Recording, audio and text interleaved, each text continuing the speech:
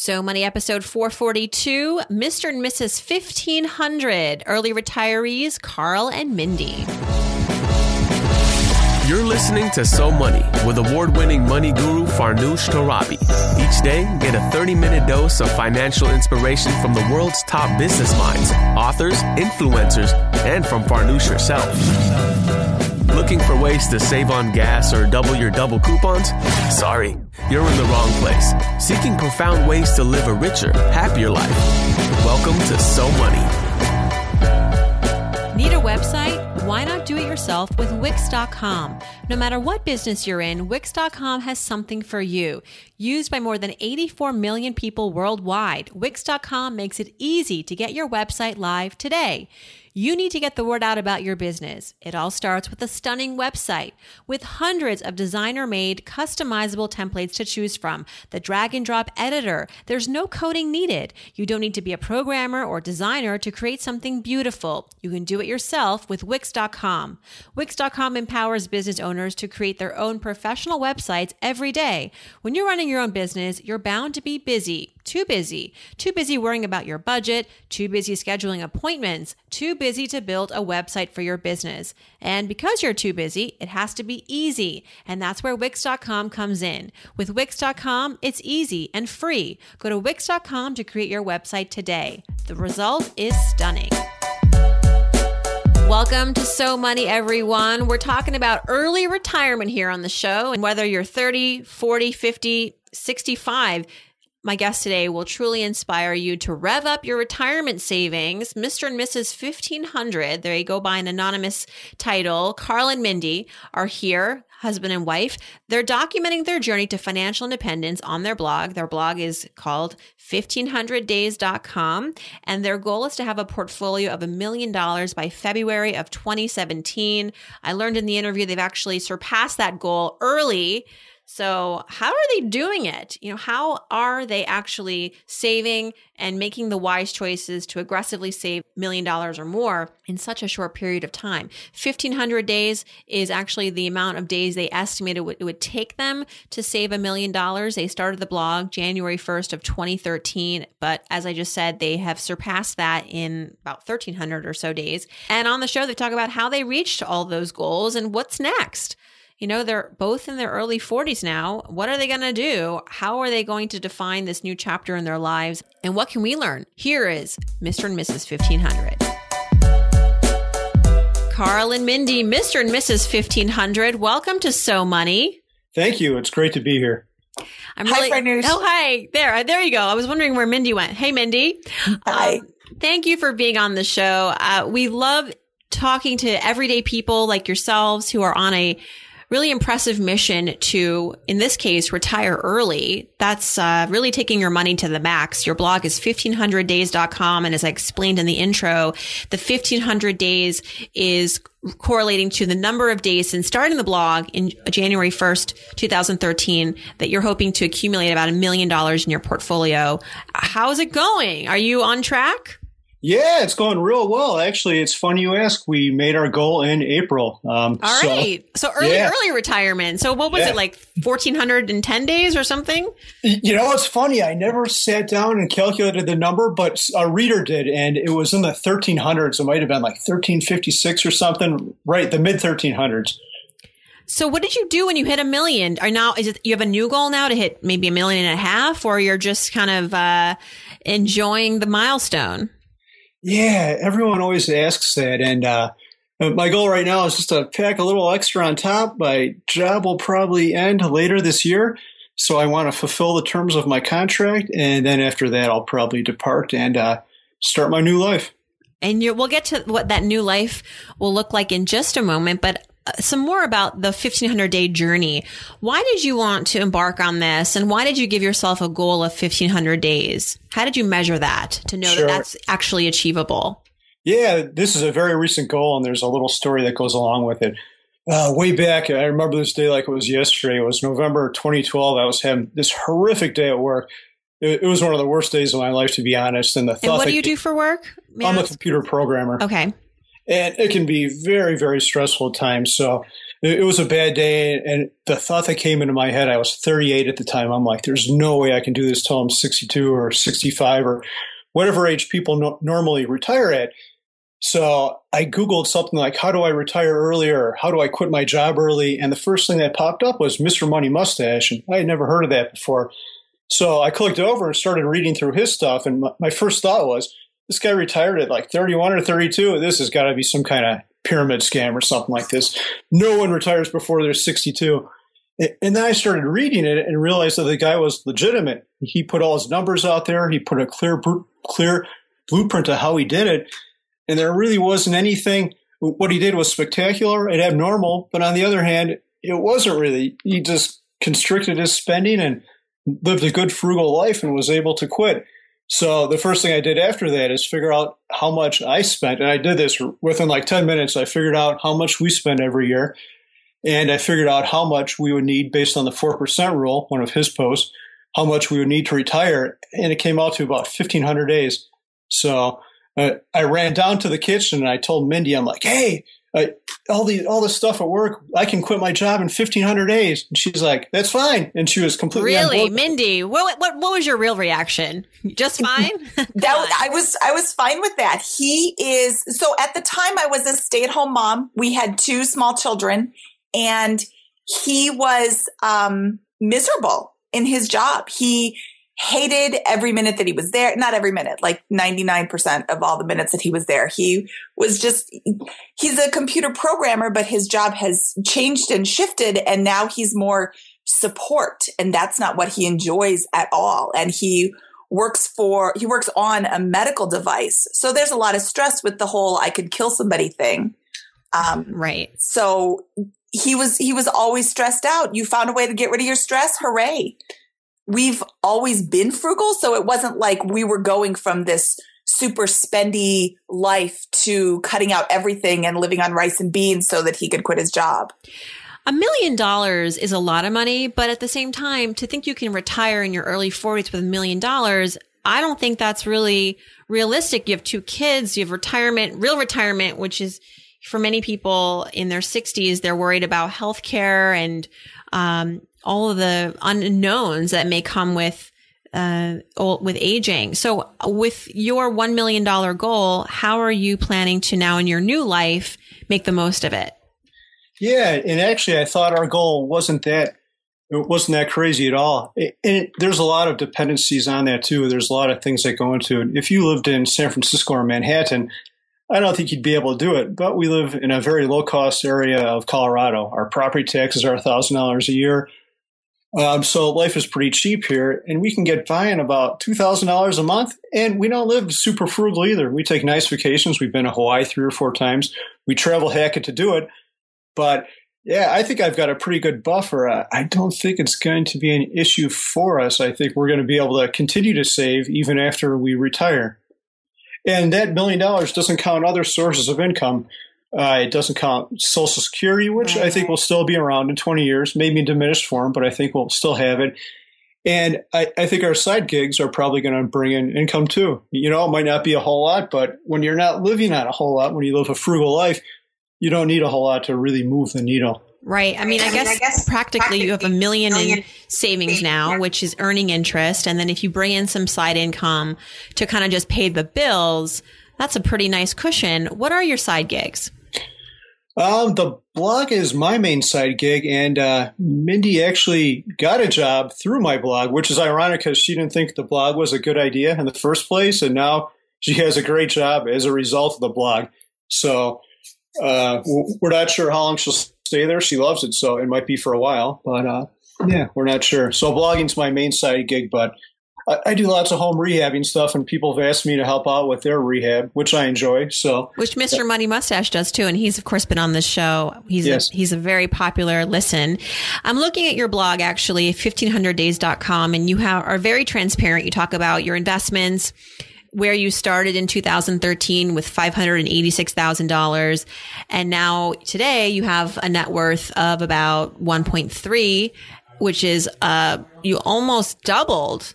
Where you started, you more than doubled actually.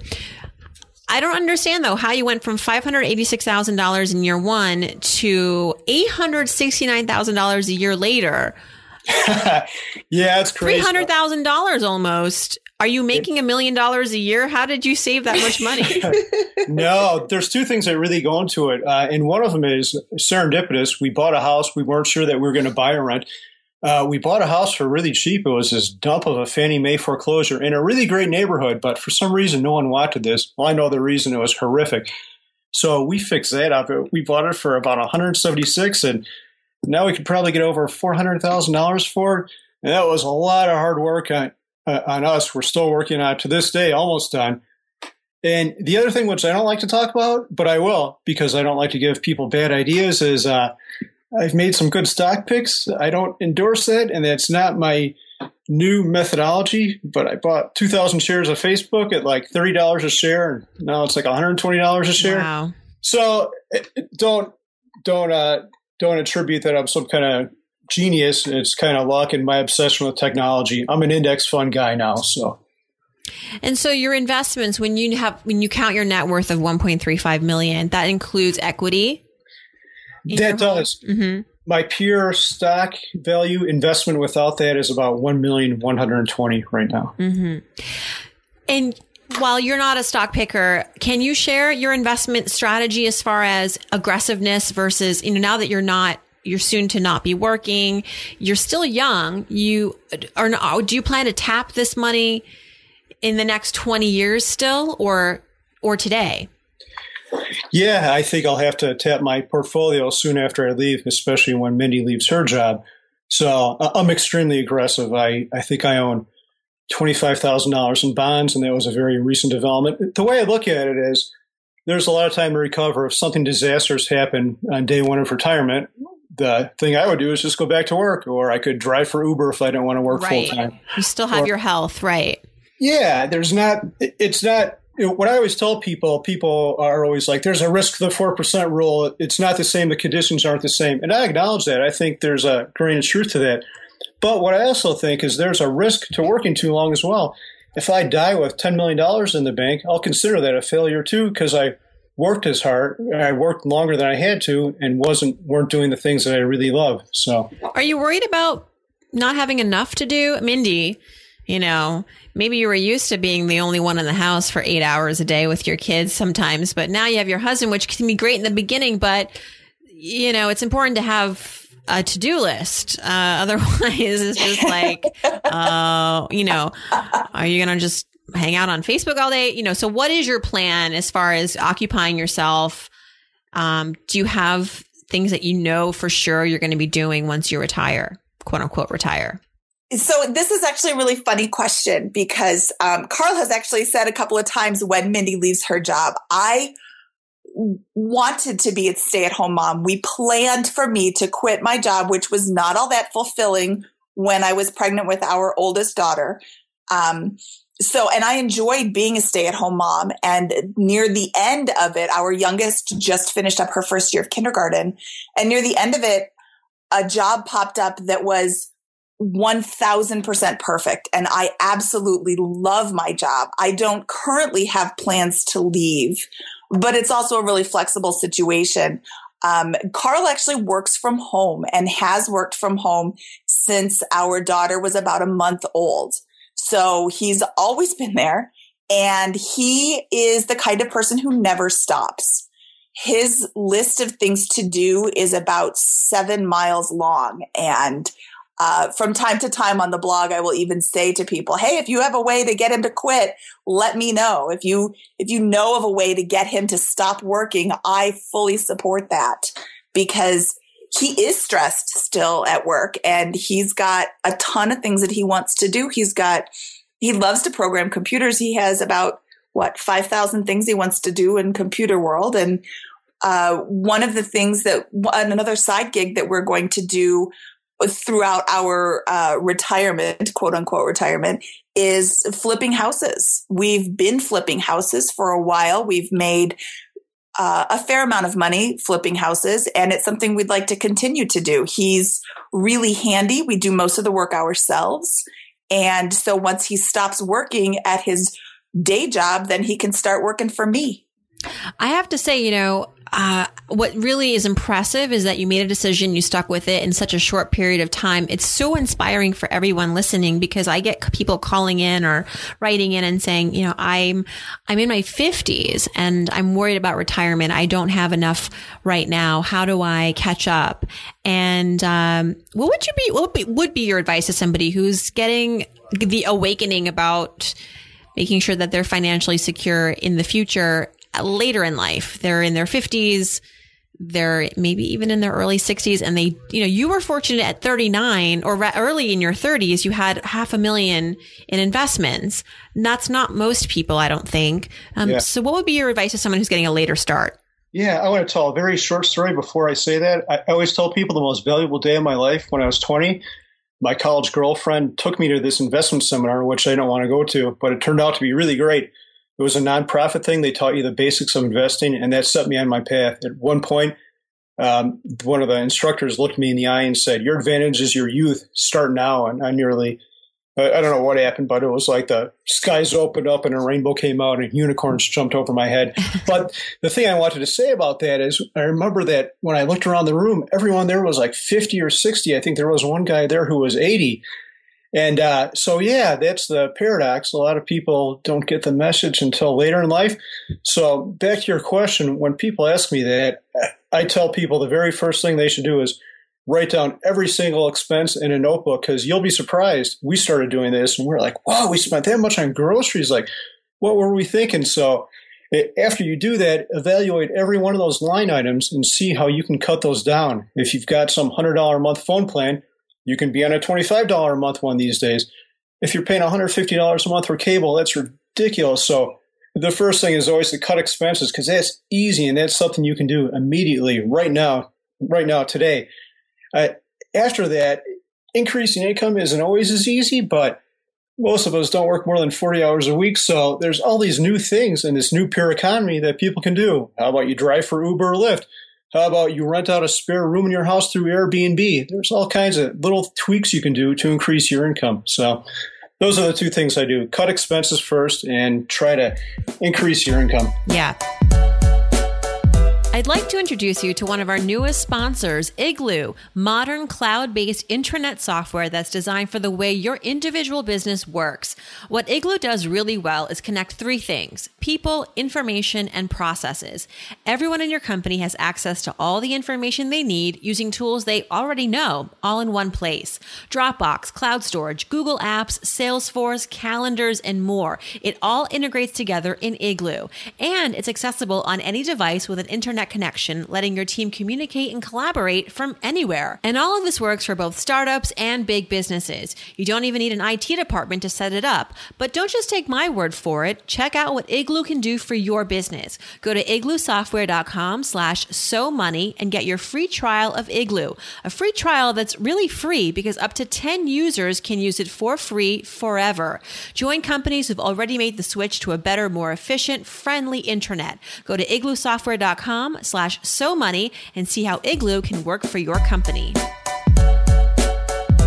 And I like that you are emphasizing increased income. I think there's enough that we've said about cutting costs, and it's always a good reminder to check your expenses, but more empowering, I think, to start thinking bigger about how you can actually increase your net worth through earning more. And you're right. Today versus 10 years ago, so much easier to start with the advances in the internet and all the technology around us that can help us work remotely or cash in on the things that we have, whether it's a home, a spare room, a car. You can rent your car. If you don't want to drive people around, you can rent your car when you're not driving it. There are sites out there that can connect you with people who want to do that. You are anonymous. You are Carl and Mindy at 1500days.com, but you are not even sharing this with your family, which I find has its pros and cons. The con being that maybe they could have been a source of support for you and you're missing out on that. What's your take on that? Why did you decide to be anonymous?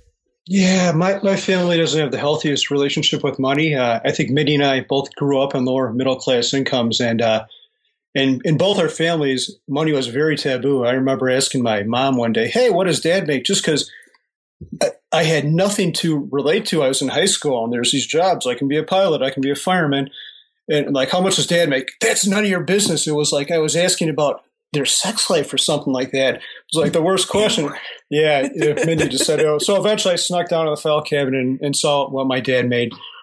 But yeah, my parents and my family to this day don't have a very good relationship with money. To emphasize that, when my mom was about 50, she bragged to me that she had $25,000 saved up for their retirement.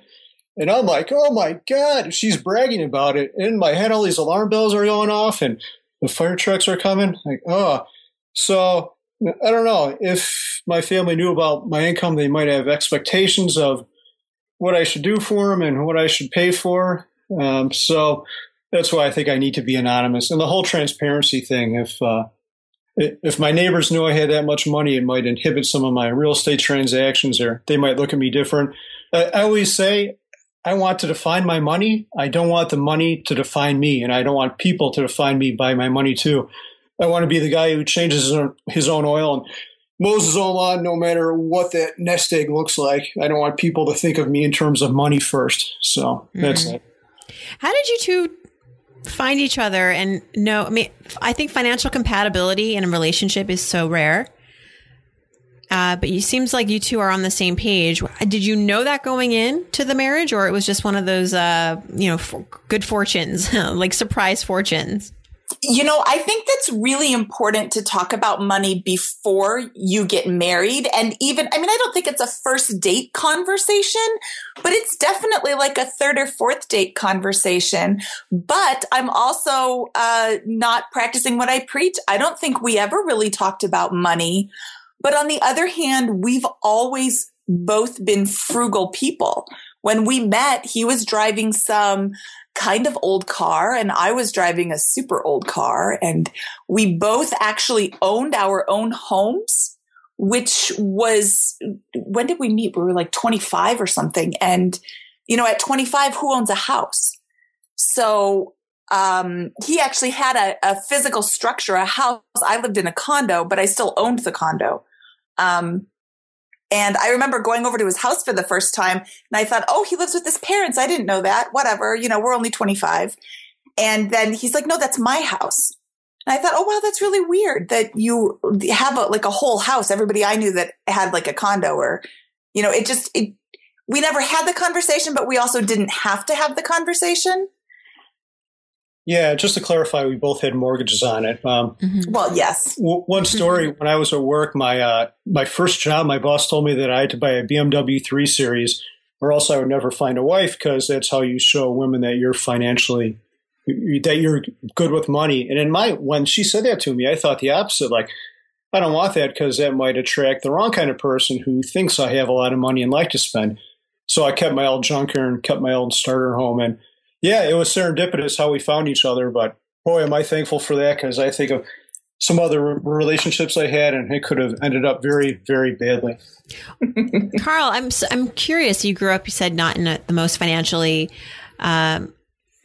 literate or even like open family. Upbringing was a little challenging financially. So where did you get your desire and determination to be financially independent at a young age? Yeah, there's two things that go into that. One is I've always enjoyed working. So even when I was young, I'd be the kid knocking on people's front door to shovel their driveway after it snowed. I'd always be wanting to mow the lawn to get my $2 a week allowance. But the other crazy thing was, as a kid, even when I was young, I realized my parents weren't good with money. So I think how I behave now is a reaction. Probably the most extreme example was, you can see where this is going to go, but they're like, hey, kids, we're going to go to a timeshare presentation. We're just going for the free Disney tickets. Like, okay, wonderful. And the hors d'oeuvres are fabulous at these events, by the way. And they come back and they're like, we bought a timeshare. And I was like, for some reason, I was like 12 or 13, but I knew timeshares were a bad idea. I'm like, oh my God, can you get out of it? That's probably not a good idea. Abort. Exactly. So, yeah, they would do things like that. And so the way I behave now was kind of a reaction. Like, they were an example. I feel bad for saying this, but because they're good people. But in a lot of ways, financially, they were an example for how not to behave. What are some things, and Mindy, chime in here, that you discovered about money that you didn't know before as a result of going on this very focused mission to save, upwards of $1 million in such a short period of time? What did you learn about yourselves? What did you learn about money that maybe was new to you, that was a discovery? I learned that you don't need a lot of money.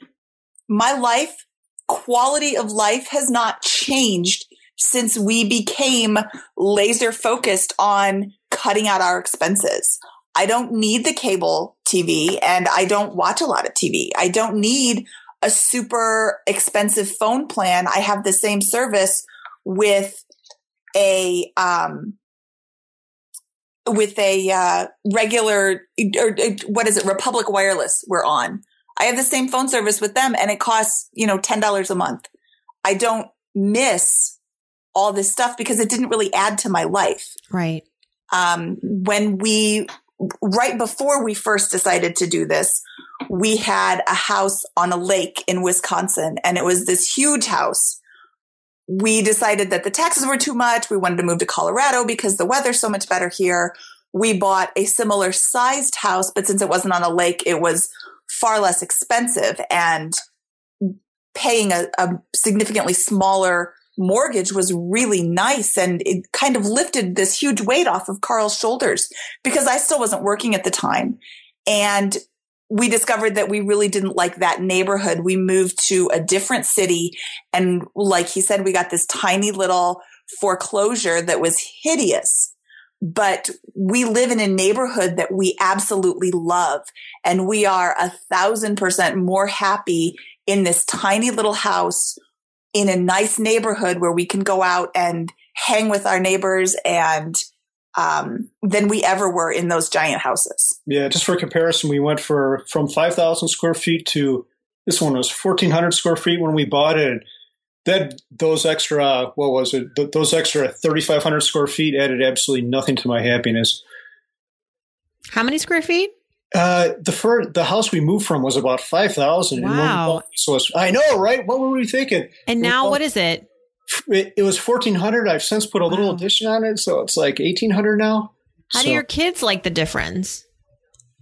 They don't have an opinion. Yeah, they love this neighborhood. We live on a dead end street, and at the far end of the street, at the dead end part, they ride bikes all day long with their friends, and they don't have to worry about cars coming through. The parents kind of stand around and chat, and the kids get to play, and they are a little bit sad in the wintertime when they can't ride their bikes. And you have all this equity now in your foreclosure home that you have since probably renovated to make it more to your taste. Yeah, there isn't a room we haven't touched in this house. It was really, really ugly. There was a reason it was sitting on the market. And I'm guessing all those months or however long it took you to renovate and redecorate, that's time invested in your home that you're not spending at the mall or, online shopping. I think sometimes when you don't have distractions that are productive and healthy and a smart use of your time, you do the things that end up, boredom leads to a lot of spending, unnecessary spending sometimes. Oh, absolutely. I used to have a friend. Well, she's still a friend, but she used to say, I feel bad if I go to the mall and I don't come home with anything. Do you think that there's a revolution going on and you're a part of it, that maybe we're going to rethink the whole idea of retirement in the next 10 years where, especially if Social Security goes away, like what's the point, right? Of like building up to be 65 and then let go of your job. Why not find another path? Yeah, I hope so. I think part of it is because in the old days, our identity was tied to our jobs. I talk about my parents a lot. My most popular post is one called Death by Retirement. And what happened to my parents is, especially my dad, he lost his job during the Great Recession, and his whole identity was tied up in his job. So it's not. I'm not exaggerating to say that when he lost his job, he almost died. Like he went into this spiral depression, and it was terrible. And they've since come up a little bit, but it was in bed for 12 or 14 hours a day and watching TV for the rest of the time and eating and being unhealthy. I think things are changing. I think we're less tied to our jobs. Our identity isn't so much tied up. There's more of a freelance. There's more freelancing where people jump around. So I hope it does change. And I think it will because of that. I think the idea of the idea of work isn't going to be, it'll always be a core component of our life. We need money to live, but maybe we won't be as tied to it, especially mentally, which will allow us to develop our own hobbies and things like that outside of work. What's a failure you guys experience? We've talked so much about success and hard work and being diligent with your money and conscious with your money, but were there any missteps along the way? No, we were perfect. Next question. Oh, geez, there are tons of them. I've bought, I'm trying to think, I wrote a big list, all the dumb things I've done. We've bought 2 new cars, which I regret. I wouldn't do that again. We bought that big lake house right before the recession happened. That was a flip. But that consumed our life and our money for a long time. Then we bought that other house. One funny one that I always think about happened to me in college, though. So in college, I was making minimum wage at a job. I worked for 10 hours a week. So I'd make like $35 a week after taxes. And there was a concert I wanted to go to, and the tickets were $40. I had to send a check in. It was a fan club. And I only had like $35 in my bank account. So I'm like, I'll just send the check in. I'll get paid. I'll probably get paid. You can see where this is going. I'll probably get paid before the check clears. So it turned out that didn't happen. The check cashed, bounced, and I got hit with like a $40 fee, which was more than a week's income. It devastated me in college because here I am with nothing. And then that happens. I'm like, oh my God, this is ridiculous. So what I learned from that was don't spend money you don't have. And along the way, though, I get that, but it's like you should develop some credit, right? Because credit history is important. Or are you in the camp, like the Dave Ramsey camp, that thinks don't ever use a credit card? Don't worry about credit history. No, I get where he's coming from, but I am not in that camp at all because Dave Ramsey currently has a 0 credit score. Well, that doesn't help you get a mortgage.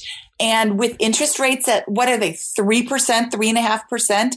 That's practically free money. Right. Well, if you make Dave Ramsey money, you don't need a mortgage, then okay. Exactly. I don't make Dave Ramsey money. And I do want to leverage my cash. I don't want to pay $300,000 in cash for a house.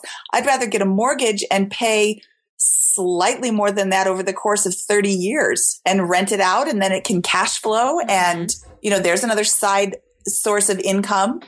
No, we are not in the no credit camp at all. I think you should absolutely start as soon as possible building credit. Yeah, with that, I would say don't ever revolve debt on a credit card and use them wisely. We have loads of credit cards, but we know when their promotional periods come up, we know what our point value is. We use them to do stuff like hotel hacking and travel hacking.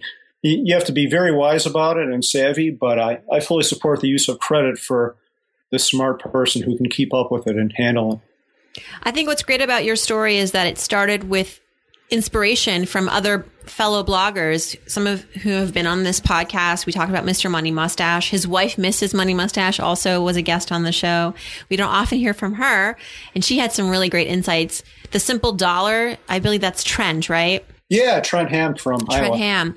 And let's end on this. You have 2 kids now, and I'm sure they're maybe, I don't know how actively you talk to them about money, but they're certainly observing and learning from you passively. What have you seen?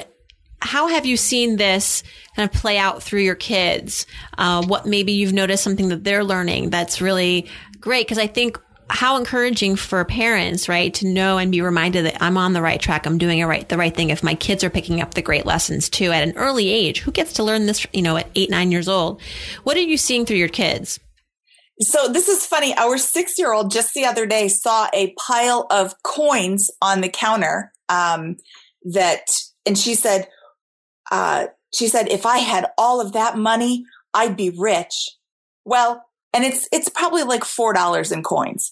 She said, well, if I had that plus $100, then we'd be rich and you could buy me whatever I wanted. Well, just one toy if I gave one away.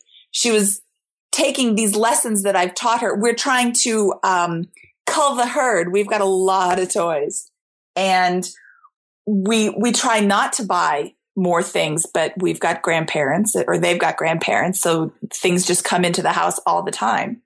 And that was really exciting that she was taking what I've said, hey, we don't need so much stuff. And if you want a new toy, you have to get rid of 1 or 2 or 10. And it was really fun to see her.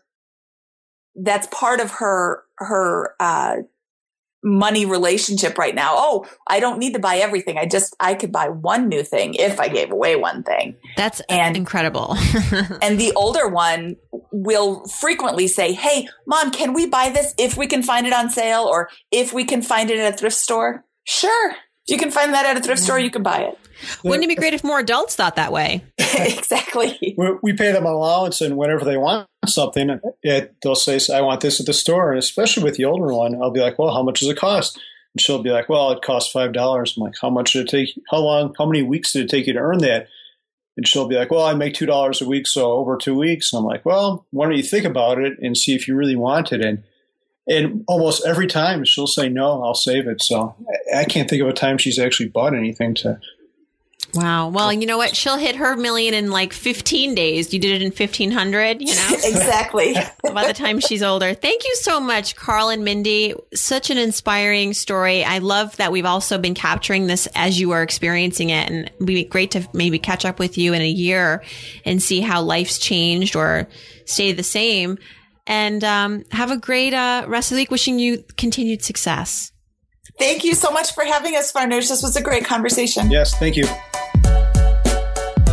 Thanks again to my guests, Carl and Mindy. Their website is 1500days.com. You can go there and actually see how they've been getting to all these financial milestones and what their net worth is today and how it's growing in the coming weeks and months. We hopefully will follow up with them in a year when maybe they'll have $5 million in the bank. They're also on Twitter at RetireIn1500. If you have a question for me, you know what to do. Go to SoMoneyPodcast.com, click on Ask Farnoosh, send in your question or your comment or your follow-up, and I'll address it in a forthcoming Ask Farnoosh episode on Friday. Thanks for tuning in, everyone. I hope your day is so money.